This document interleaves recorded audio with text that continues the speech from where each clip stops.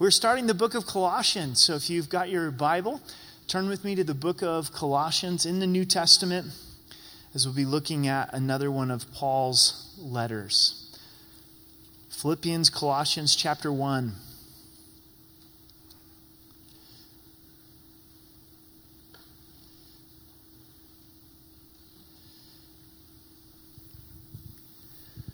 Let's pray together. Father, as we look at this section of Scripture and we look at the supremacy of Christ, we pray that you'd give us fresh eyes to see you, Jesus. We realize that you're preeminent, that you're supreme, and we place you as the top priority in our lives. We thank you so much for your word. We ask that you would lead us and guide us in the study, that you'd speak to our hearts, that you would do what you want in this particular service. In Jesus' name, amen. As we look at the book of Colossians, it's really us being fortified in Christ. This church is struggling with false teaching, with false doctrine. Paul is writing to them. He's the author. He's never met them before. That's what's unique about this letter, this epistle, is Paul has never been to the city of Colossae. We know that from chapter 2, verse 1. He says very specifically, I've not seen you with my own eyes. But yet he's burdened to write this letter to them because he sees the heresy that's coming in to the church. The best way to fix this is to remind them of the supremacy of Christ, the preeminence of Christ. And as they understand who Jesus is, then they're fortified in Christ. The word fortified, it means to strengthen by building a military defense, such as walls and trenches. So picture a life that's protected, a life that is fortified. And ultimately, that is found in Christ, in understanding that who he is. I hope tonight that you're encouraged, that you feel strengthened, that you feel fortified as we look at the supremacy of Christ. This letter is written, no doubt, by the Apostle Paul. We'll see that in verse 1. He's the author that God chose to use. Those receiving the letter are in Colossae, and it was 100 miles east of Ephesus. Ephesus is right on the Mediterranean Sea in Asia Minor, which is modern-day Turkey, an area of the world that's in turmoil this evening, that's being turned upside down. The purpose of this letter is to correct the false teaching. The four primary false teaching that was taking place is that there was this teaching that was saying you needed to go back and observe the laws of the Old Testament. There was an emphasis on deeper knowledge, which led to Gnosticism. Gnosticism was this understanding that there was always something deeper, always something more. They also were having angels as being mediators to God, still something that is popular today, that somehow angels can be that link between you and the Lord that only Christ can provide. And then finally, they were denying the deity of Jesus Christ. So these are some pretty serious things that were coming against the church of Colossae. The theme is the preeminence of Christ, is Christ's authority. The outline for the book is chapter 1 is doctrine, Christ's preeminence declared. And chapter 2 is danger, Christ's preeminence defended. And then chapters 3 and 4 is our duty or our devotion, Christ's preeminence demonstrated. So we're going to be focusing on Christ throughout this epistle. In verse 1, Paul, an apostle of Jesus Christ by the will of God, and Timothy, our brother. If you've been studying with us on Wednesday nights, by this point, you're familiar with the Apostle Paul as we went through Acts and are looking at his epistles, his letters to these churches. Paul wasn't always Paul. He was Saul prior. And God touched his life, transformed his life as he was on the road to persecute Christians. What a radical transformation. As I was reading in the book of Acts this week, I was struck how Paul never left Damascus after his conversion initially. So he comes to Damascus to arrest Christians. He gets saved. He stays in Damascus, goes to the synagogue, and starts telling Jews that Jesus is the Messiah. And just prior to that, he was a Jewish man arresting all those that were saying that Christ was the Messiah. After a period of time, then he's chased out of Damascus, a life that was truly touched by the Lord. And here he says that he's an apostle. And the word apostle literally means sent out one. The Holy Spirit was sending out the Apostle Paul to start and to encourage Christians. His life was always on the move, was always going from place to place, from city to city. When he includes this title, an apostle, it sets the tone for the letter. It lets us know that he's dealing with weighty things that his spiritual authority would have to be considered. He says, by the will of God. He knows that the Lord wanted him to be apostle, that he was doing the exact work that God had called him to do. And Timothy, our brother, Timothy was traveling with the apostle Paul. Paul never did ministry alone. He believed in the value of a team. Always believed in having those traveling alongside with him. This is who he's writing to the saints and the faithful brethren in Christ who are in Colossae. The word saint means holy, and it's our position in Christ. It's not this idea that if you live a perfect life or a life that is above average for Christ or exceptional for Christ, after you die, that you gain sainthood that's given to you by the church. This is a position that's given to you by Christ. You're holy in Christ. You're a saint in Christ, and also to the faithful brethren. The church was faithful. They were committed to the Lord, committed to walking in truth. Colossae's not a significant city from a biblical perspective. What do I mean by that? It's not mentioned in the book of Acts. So like the city of Ephesus is mentioned so much throughout Scripture, we don't know much about this church apart from this letter. Also, this city at this point, historians is telling us, is starting to be on the decline economically. At one point, they were really thriving because they were known for the cloth industry, especially for dyeing cloths, but eventually it died out. And so Paul is writing to a city that doesn't have great significance, a church that we don't know a lot of the background about, but they're significant to Paul. I think Paul had that heart to see every believer as being significant, every church as being significant, to care for and to love on. Continues in verse 2, grace to you and peace from God our Father and our Lord Jesus Christ. Grace and peace were the Greek and Hebrew greeting. Grace was the Greek greeting. Peace was the Hebrew greeting, shalom. I have one friend who's Hebrew, he's Jewish, and he always greets with shalom. If he sends you a text or an email, it's shalom. It's consistently to this day the greeting of the Hebrew people. If you studied the New Testament, you know that this is the way that Paul always greeted Christians. In all of his writings, he says, grace to you and peace to you from God our Father and the Lord Jesus Christ. Grace always comes before peace. You never see Paul including peace before grace. It's not an accident, because God's unconditional, unmerited favor, his gift of grace that he gives to us, when we experience that from Jesus, it results in peace, doesn't it? The peace is a byproduct of the grace. What I find interesting is Paul believed in these words that he was declaring. These were a blessing that he was declaring upon God's people. This wasn't just a trite saying that he would throw out there, but it's something that he really, really believed in. And he's saying, may God's grace be afresh in your life. May God's peace be fresh in your life. This isn't something that's just past tense. We need God's grace this evening, don't we? God's ready to give his grace.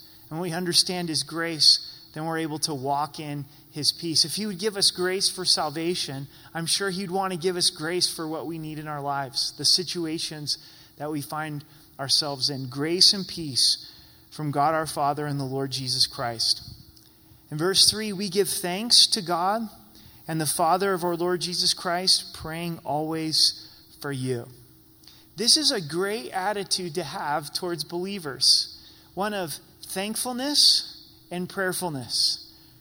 May I remind you, this is not a group of people that Paul had a face-to-face relationship with. Not like the church of Philippi, where they were rich in personal history. Simply a church that he had heard testimony of. And he says, from the first time I heard of your faith and your love, I decided to be thankful for you. Paul was excited that there was a group of believers in this part of Asia Minor. And he began to pray for them. This shows Paul's belief in the power of prayer. Do you know you can encourage and impact believers that you may never meet? Maybe there's a particular country, a particular place, and all of this turmoil, you've heard of how there's churches that have began to be birthed, people that have been getting saved in the Middle East, and you start praying for those group of believers. Maybe you have a heart for a particular part of our country, particular city that you haven't spent a lot of time in. You don't know the churches, you're not familiar with the pastors, but you know the spiritual climate in that section of the country, and you're praying for believers there. It's a tremendous way to be able to have impact. May God convict us tonight if our attitude has fallen from thankfulness and prayerfulness towards believers. Because that's where the enemy wants to get us. He's the accuser of the brethren, so he'll show us one another's shortcomings. He'll bring that out and he'll highlight that. And we want to get to this place where we can be prayerful and we can be thankful. In verse 4, since we heard of your faith in Christ Jesus and of your love for all the saints. Two great things to be known for. What's resounding from our lives? Is it faith and love? That was true for the people in Colossae, the church in Colossae. Because of the hope which is laid up for you in heaven, of which you heard before in the word of truth of the gospel. Where's their hope laid up? It's in heaven. We find faith, we find love, and we find hope, all connected in these verses. Paul's saying your hope's in heaven. Hope's more than a wish or a whim. It's more than saying, I hope the Broncos have a good season this year. They may. That might be a decent wish or whim. Or they might not because they don't have a quarterback, right? I hope I get a raise this year, or I hope that my car doesn't break down. Those are wishes and whims that aren't based on a whole lot. Could go one way, could go another way. Is that biblical hope? Biblical hope is the confident expectation of coming good. That we know that God is good and he does good. And where is the anchor? Where is the foundation of our hope? It's in heaven. It's not this life. I know I'm going to heaven. I know I'm passing through. I know my life here is temporary. What if we really lived our lives like we were temporary residents? If we could lay hold of that tonight. I'm putting my hope in heaven. And Paul reminds them of that. It says, which you heard before in the word of truth of the gospel, which has come to you, as it also in all the world, and bringing forth fruit, as it is heard among you since the day you heard and knew the grace of God in truth. He's talking about how the gospel had effect on these believers.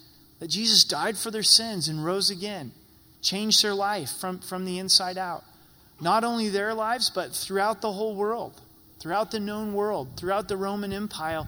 As the gospel was spread, people's lives were changed. For us to be encouraged tonight, look at the spread of the gospel.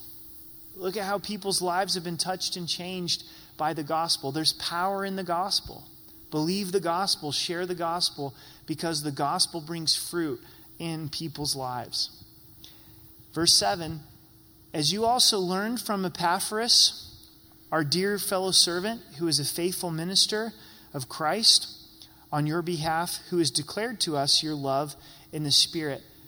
Epaphras is also mentioned in Philippians 1, verse 23, with great compliments. He was a companion and co-laborer with Paul. He had been with the church of Colossae. He brings word to the Apostle Paul of what's happening in this church. He's a faithful minister, and he brings the news, the good and the bad, about the church of Colossae. For this reason, we also, since the day we heard it, do not cease to pray for you. He says, from the first day that I heard about your church and what was going on, I didn't cease to pray for you. We have a great tendency and temptation to stop praying. Paul's talking here about longevity in prayer, perseverance in prayer. It's one thing to be moved to pray for a few days, and it's another thing to say, I'm not going to cease, I'm not going to stop. I bet some of you, God has called you to pray for a particular group of people or particular person, and maybe you're not seeing the impact. You're not seeing the effect. I know the power of prayer, but it doesn't seem like it's changing their hearts in this particular situation. Don't cease. Don't give up. Don't stop. Persevere in prayer. Be faithful to continue in prayer. Samuel put it this way, the prophet in the Old Testament. As he was going out, as he was going off the scene, he was about ready to retire, if you would. He said that it would be sin for him to cease to pray for the children of Israel. Even though the leadership was being passed off to Saul, he says, I'm going to continue to pray for you. Don't give up in prayer. This is specifically what Paul's praying for the church of Colossae. Each of these prayers in the epistles are so meaningful.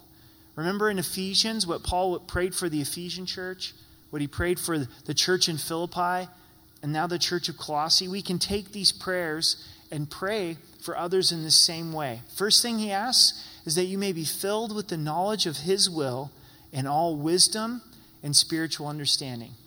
A great thing to pray for those you love. Pray for those that you have a heart for, believers that you haven't even met, that they would have the knowledge of his will, knowing what his will would be.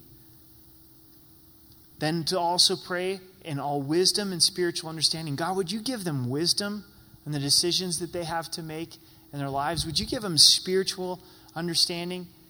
As our students head back to the school year, God, would you give them spiritual wisdom? Would you give them spiritual understanding? May they know your will. May our junior high students, our high school students, our elementary students, God, would you help them to know your will?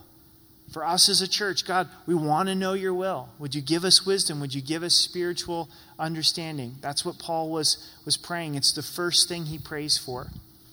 Verse 10, that you may walk worthy of the Lord, fully pleasing him. Walk speaks of lifestyle or living out the truth. Paul's saying, I want you to live in a way that honors God. Walk worthy of the Lord in a way that is pleasing to the Lord. And then being fruitful in every good work. John 15, Jesus said that he's the vine, we're the branches. As we abide in him, we bear much fruit and God is glorified.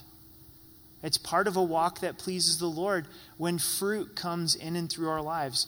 Pray that for those you love. Pray that for this church and other churches. May we be fruitful. May we have the spiritual fruits of righteousness. There's an emphasis here on every good work. Charles Spurgeon, he comments on it. Fruitful in every good work. Here is room and range enough in every good work. Have you the ability to preach the gospel? Preach it. Does a little child need comforting? Comfort it. Can you stand up and vindicate a glorious truth before thousands? Do it.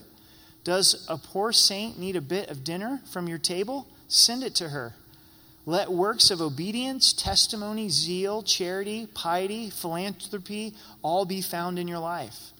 Do not select big things as your special line, but glorify the Lord also in the littles, fruitful in every good work. That's well said, isn't it? The range is broad in that. Every good work is an opportunity to be fruitful for God's glory and increasing in the knowledge of God. What a wonderful prayer. God, would you allow us to increase in the knowledge of God? The word knowledge, it speaks of intimate and personal knowledge. It's not all of the facts and the head knowledge about God, but it's that part of us that impacts us to the deepest level. Yes, it's understanding the facts, it's understanding the truth, but encountering it. This is the Christian life. This is what the Christian life is all about, is growing in the knowledge of God, growing in the knowledge of Christ. How's this church going to be rescued from false teaching? Growing in the knowledge of Christ. How are we going to navigate all the twists and turns of life? Growing in the knowledge of Christ. What's the greatest thing that we can pray for others? God, would they grow in the knowledge of Christ? I hope by Christmas time our knowledge of Christ is greater than it is this evening. A year from now, 10 years from now, I hope our knowledge of Christ is greater. Through all of eternity, we're going to be discovering the wonders of Christ in a greater way. There's so much more to learn about Christ. May we never think that we've reached the ceiling. You know, that we've got the market on who Christ is. The depths of Christ, there's always more to learn about him. I love verse 11, strengthened with all might according to his glorious power for all patience and long suffering with joy. We're going to have to be strengthened in order to be able to walk worthy of the calling. We're going to have to be strengthened in order to have wisdom. We're going to have to be strengthened by the power of his might in order to bear fruit. Jesus in John 13, he washes the disciples' feet right before he's going to be crucified at the Last Supper. It's blowing the mind of especially Peter, and he's saying, look, you got this all backwards. You shouldn't be washing my feet. Jesus says, if I don't wash your feet, you have no part of me. Peter's like, well, in that case, you can wash all of me. Just go for it. Let's do full immersion right now. Jesus says, no, your feet, that's the only part of you that's dirty. And Jesus takes on that position of being a servant and meeting a need that no one wanted to do. And Jesus said, you'll be blessed if you follow this example. If you don't read chapter 14, which comes right after that, you miss on the power in which to be able to fulfill that command. A lot of times we get the commands of Jesus and we try to do it in our own strength. Jesus in John 14 begins to talk about the helper that's going to come to them, the Holy Spirit. And he says some far out things about the Holy Spirit. He actually says, it's going to be better for me to depart so that the Holy Spirit, the helper, can come to you. Jesus was external at this point. He wasn't living inside of their hearts. It would be the death, the resurrection of Christ, and the gift of the Holy Spirit that would allow them to be the temple of the Holy Spirit. And when you connect John 13 with John 14, you realize it's only through the Holy Spirit that they're going to be able to live in this Christ-like fashion. And it's the same way for us. It's the help of the Holy Spirit. And there's a lot of theology and understanding of the Holy Spirit that's so very, very important, but don't miss the practical application of the power of the Spirit. It's daily going through our lives, emptying of our own resources, of our own strength, crying out to the Holy Spirit, saying, I want to be filled with your Holy Spirit today, moment to moment. God, as I leave this service tonight, I want to be filled with your Spirit, your glorious power, in order to be able to fulfill your commands, in order to walk in a way that's worthy of the Lord. Notice the purpose for the power is for patience and long suffering with joy. Now, I wish that part wasn't in there, to be quite honest, right? Why has God given us all this power? Well, so that we can be patient. What does patient mean? It means to endure. It goes right along with suffering for a long time. That's what long suffering means. With joy, to be able to do it joyfully, to go through trial and difficulty with joy. Not happiness, but joy, understanding who God is, that he's got it, that he's faithful. That's why God wants us to have the power. A lot of times we think that the power is so the difficulty will go away, but God's giving us the power so we can glorify him in the midst of the difficulty. It's for patience. It's for long suffering with joy. Paul now goes into deep thanksgiving. This prayer for the church of Colossae just leads to this deep level of thanksgiving. Wouldn't you like to just sit and pray with the Apostle Paul for a few minutes? Sometimes when you pray with people, you get to the depth of their walk with the Lord. Then you start feeling like, man, my prayers are really shallow. It's like, rub-a-dub-dub, Lord, thanks for the grub. And over here, they're just in this deep place of thanksgiving. And Paul's just taken away in the presence of God, and he finds himself immensely thankful. Giving thanks to the Father who has qualified us to be partakers of the inheritance of the saints in the light. God has qualified us. If you're taking notes tonight, write down qualified. That's the first reason that Paul is thankful. We think about the Olympic Games, and there's so much work that goes in to an athlete just qualifying to be in that Olympic event. I was listening to the news in the car today, and I don't know the particular race, but they were interviewing two ladies, two Olympic athletes, that in the course of this run, someone tripped. And then that caused a couple of these other ladies to trip and fall. And the first lady that fell, she's thinking, why do I even get up? Why do I even keep going. There's no way that I can win at this point. And the other lady that fell apparently tapped her on the shoulder and said, get up. This is the Olympics. We've got to finish. Right? And she was expressing in this interview how frustrating it is to practice for 8 years, 10 years of your life just to get to that race, then to know that once you've fallen down in that Olympic gold medal round, as soon as you hit that track, there's no way that you're going to win. There's no way you're going to get to the platform, to the podium. But they had to get up and finish. And here we notice that it's not our hard work, it's not our training, it's not our 8 or 10 years of reading our Bible that qualifies us. The Father qualifies us.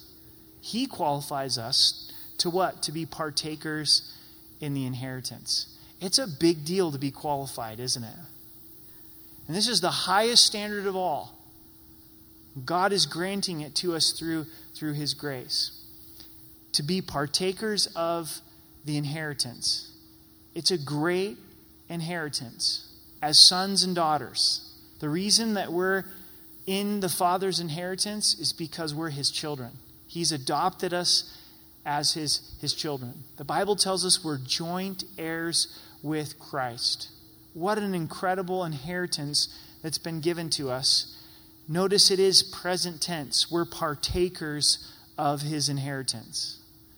It's one thing to watch a game on TV. It's one thing to watch the contest from the stands or from sitting on the bench, and it's another thing to be a partaker. It's one thing to describe a dessert to you or a wonderful meal to you, and it's another thing to be a partaker. Church, you're a partaker because God has qualified you. You're a partaker of that inheritance, present tense. Going on, He has delivered us from the power of darkness and conveyed us into the kingdom of the Son of His love. So first we're qualified. Past tense, it's already happened. You are qualified. And now you're delivered. You're delivered from the power of darkness. That happened the moment that you received Christ as your Savior. If you're in Christ, you're delivered from the power of darkness. Luke 22, verse 53 describes the power of darkness at the crucifixion of Christ. Jesus is speaking. He said, when I was daily with you in the temple, you stretched forth no hands against me, but this is your hour and the power of darkness. Saying this is your hour to crucify me, and this is the hour for power of darkness. And when Christ was killed, when He went to that place and rose again, the power of darkness was defeated. The moment we received Christ as our Savior, we were delivered out of the power of darkness. We have to remember that people that don't know Christ as their Savior, they're in the power of darkness. There's an influence that Satan has in their lives that we've been delivered from. If you're wondering, why do they think that? Why do they do that? Why do they act like that? Why do they have those priorities? Because they're in the wrong kingdom. And if they know Christ as their Savior, then they're going to be transferred out of the kingdom of darkness into the kingdom of light. Look at the word conveyed. Conveyed us into the kingdom of His Son.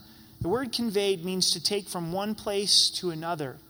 It's deep with meaning for this time because as a nation would come in and conquer another nation, they would transfer them completely into their land. We've been talking about the Babylonians taking Judah captive. What did they do? They took them all out of Judah and they conveyed them into Babylon.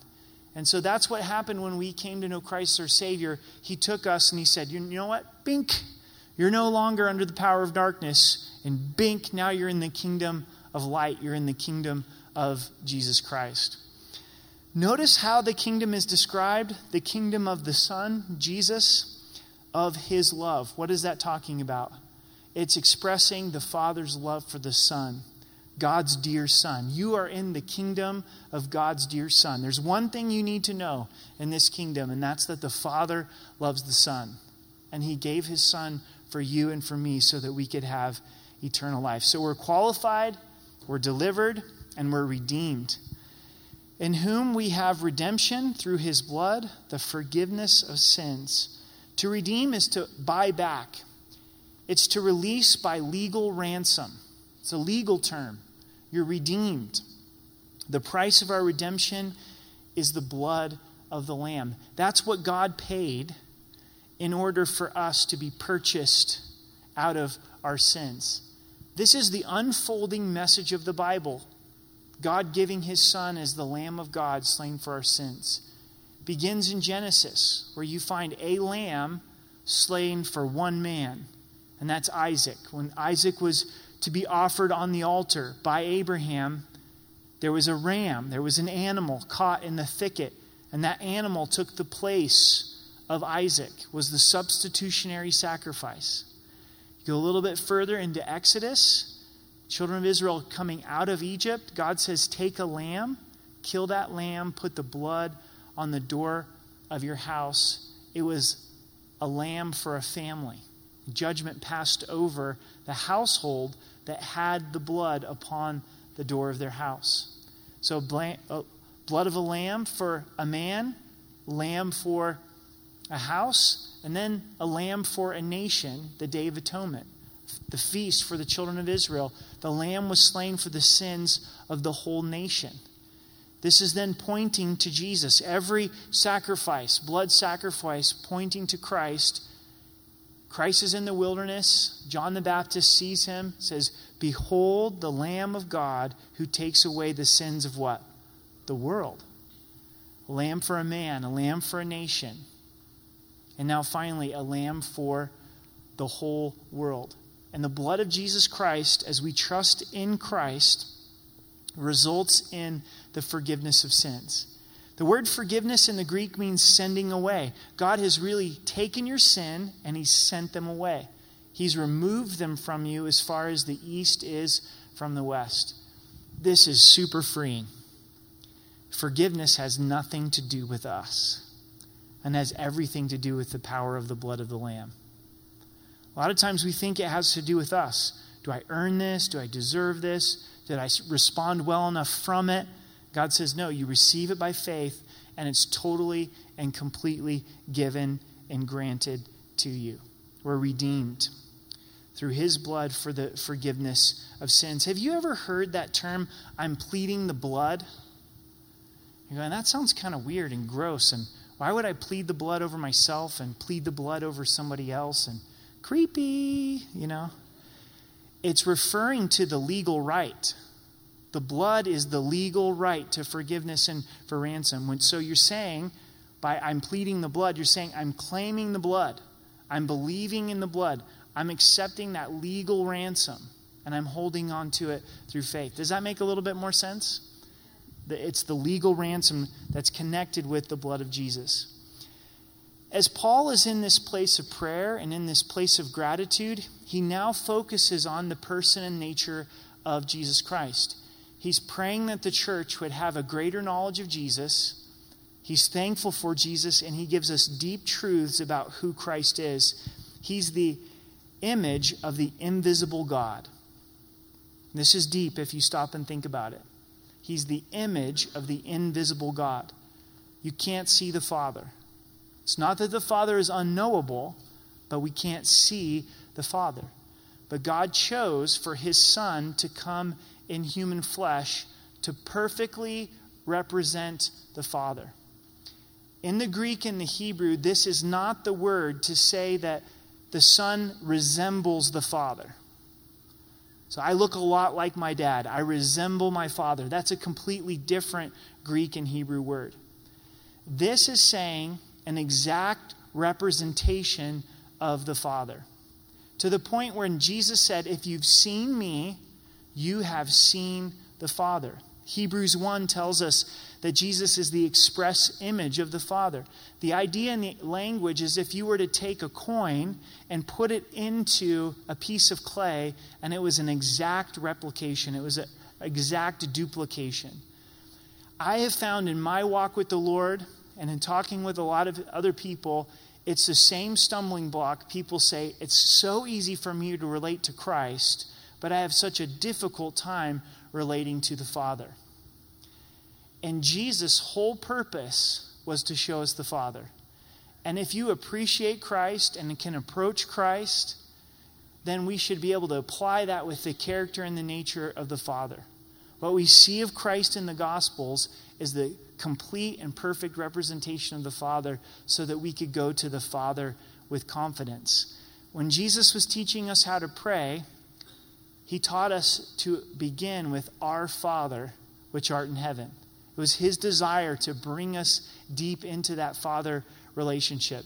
So if you trust Christ and you appreciate Christ, then that should correlate into our connection with the Father. Also, how many times have people said, I love Jesus, but I don't believe in God? Or I love Jesus, but I don't believe in the Father. That is impossible from a biblical perspective. Because Jesus is God, and he is the express image of the Father. Theologically, if you love and appreciate Jesus, you're going to love and appreciate the Father. Goes on to say, the firstborn over all creation. This speaks that Christ is supreme over all of creation. What this doesn't mean is that Jesus was created some point in history. And this begins to address the false teaching in Colossae. There was this false teaching in the early church that Jesus was created, that some point he came into existence, but Jesus is God and has always been. So this statement isn't saying that Christ was created, it's saying that he is supreme over all creation. For by him all things were created that are in heaven and that are on earth. This is in direct reference to Christ, that he created all things. All things were created in heaven and on earth by Christ. David Guzik, in his commentary, gives us some things to contemplate about the creation of Christ. I would like to point them out to you. Comets have vapor trails up to 10,000 miles long. So a comet has a vapor trail of 10,000 miles long. If you could capture all the vapor and put it in a bottle, the amount of vapor actually present in the bottle would take up less than 1 cubic inch of space. That is incredible. God takes something that could be crunched down into 1 cubic inch of space and stretches it out for 10,000 miles. Try that one on for size. Saturn's rings are 500,000 miles in circumference, but only a foot thick. 500,000 miles in circumference, but only 1 foot thick. God's like, I'm just creative. I can do that. I'm going to make a really long line that's only 1 foot thick. The star Antares is 60,000 times larger than our sun. If the sun were the size of a softball, the star Antares would be the size of a house. Jesus spoke that into existence. Boom. There it is, Antares. A star known as LP 327-186 is called the White Dwarf. It's smaller than the state of Texas. Texans are happy about that. Yet it's so dense that if a cubic inch of it were brought to Earth, it would weigh more than 1.5 million tons. So though it's a really small star, it is buff. You know what I'm saying? A lot of muscle packed in that little dwarf. The Earth travels around the sun about 8 times the speed of a bullet fired from a gun. There are more insects in 1 square mile of rural land than there are humans on the entire Earth. That's incredible, and they've each got a job to do. Bees make their own air conditioning. When the weather gets hot and threatens to melt the wax in the hive, one group of bees will go to the entrance of the hive and another will stay inside. Then they will flap their wings all together, making a cross draft that pulls the hot air out of the hive and draws cooler air inside.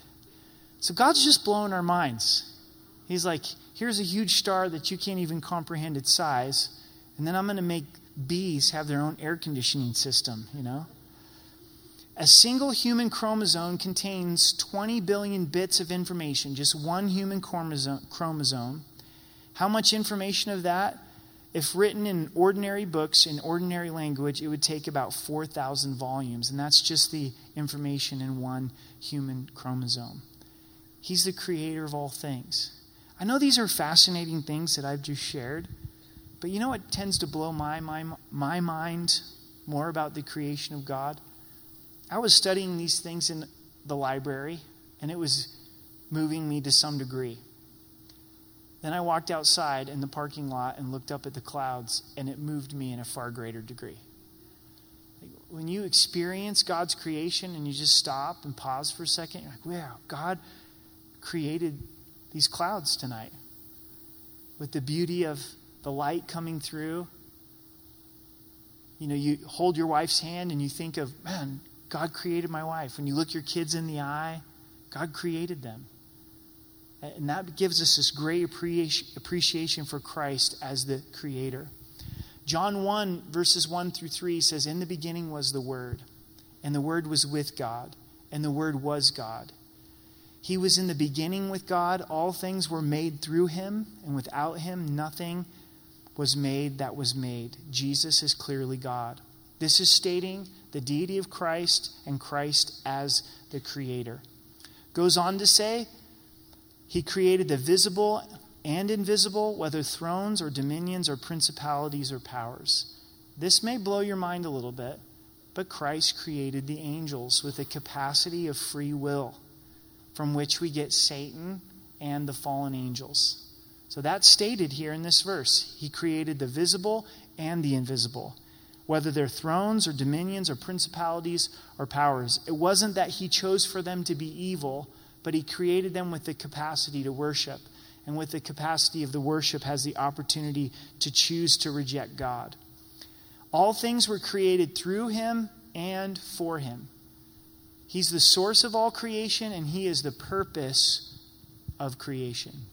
Maybe tonight you're wondering, what's my purpose? I got to discover my purpose. Your purpose is to know Christ. Your purpose is to be a worshiper. We sang the worship song tonight. It's your breath in my lungs. You gave me life. You're the creator. So I'll praise you. The reason that we have being is to worship the Lord, is to serve the Lord, is to know the Lord. And when we're walking in that purpose, that's when we'll have our greatest joy. So there it's solved for us. The Word of God tonight. That was worth your drive here. It was worth your cost of admission. Oh, wait. It's free. That's our purpose in life. We're going to go into verse 17 and 18. And he is before all things. The supremacy of Christ. Now, please understand this. He being before all things is a statement of fact, of truth. He is before all things, whether I realize it or not. I experience the blessingness of it if I put him as the number one in my life. And in him all things consist. Literally, that he holds all things together. Christ right now is holding all things together. This is from a scientific journal. It writes about an atom. And inside of an atom, we have neutrons and protons. Scientists are blown away how an atom is held together because a neutron, like it describes, is neutral in its charge. It's just neutral. Doesn't have a charge, positive or negative. Protons have a positive charge that repel each other. So how are these atoms together? In scientific journals, they describe it as a strong force. A strong force holds these atoms together, but they can't explain it because an atom is filled with protons and neutrons. We know what that strong force is. It's Jesus himself. He's literally holding all things together. Through him, all things consist. If God wanted to, all he'd have to do is release his hand and everything would dissipate. Everything would be destroyed. So this should be a tremendous encouragement to you and to me. If God can hold all the atoms of the world together, he can hold our lives together as well. It's all in his hands. In him, all things consist. In verse 18, and he is the head of the body, the church. For him to be the head means that he has preeminence, supremacy, that we look to him, that we take our direction from him. We're his body. He's the head. May we never forget that he's the head. May a person, a man or woman, never try to take that spot, take that position, and may we never put a person in that position. You've probably heard me say this before, but you need to look to Jesus. Your faith is in Jesus. It's not in believers. Believers will let you down. We are sinful. No one is Christ but Christ. And I know that seems very simple, but it's easy for us to put people on a pedestal, to look to a mentor, to look to a pastor, to look to a teacher or an author or a worship leader or an artist. No, we're all part of the body. We're thankful for the body, but there's one head. Amen? So you follow Jesus. You look to Jesus. You take your marching orders from Jesus. He's the head of the body, who is the beginning, the firstborn from the dead. Christ is not only the firstborn of creation, but also the firstborn from the dead. He wasn't the first to rise from the dead, but he was the first to rise from the dead and never to return to the grave, to be raised up to everlasting life. And we end with this, that in all things he may have preeminence. Fortified in Christ is for Christ to be preeminent. We are the strongest we will ever be in this life. We are the most fortified we will ever be in this life when we allow Christ to have preeminence. We say, you are number one, and number two is nowhere close. It's easy for churches to somehow get off the topic of Jesus, where we lose the message, we lose the Savior, we lose the appreciation for Christ. Somehow this church in Colossae had moved a step away from Christ, and Paul now is reminding them once again, Jesus needs to be your focus. Jesus needs to have preeminence. In our lives, we will wrestle, because we're human and sinful, of taking the gifts that God gives and putting them before the giver, Jesus Christ. So God may bless you in your marriage. He may bless you with kids, bless you in your job, bless you in ministry. And over time, we can easily allow those things to start to be number one instead of the Lord. And can we say with confidence, Jesus, I have placed you as being preeminent in my life. You are number one. You are my God. There's none like you. There's no one else that can provide salvation. You are my Savior. You're my cornerstone. We have to choose that every day of our lives. Every day of our lives. Jesus, you're number one. Jesus, you're preeminent. So church, as we end this service, brothers and sisters in Christ, let's be in awe of Jesus. Amen? Let's once again have our minds blown of Jesus, that he is the creator of the universe, that he is the invisible, the express image of the Father, the image of the invisible God, the things that we've read and worship the Lord. A great opportunity to do that at the communion table, to come and really rejoice in who Christ is. Let's stand and let's pray together. Jesus, we do worship you and stand in awe of you. And like the church of Colossae, it's so easy for us to get our attention off of you. We want to be in awe of you as the Creator, as our Savior, as the express image of the Father. We thank you that you hold all things together. We declare you the head of the church. We look to you tonight. God, would you meet us at the communion table? In Jesus' name, amen.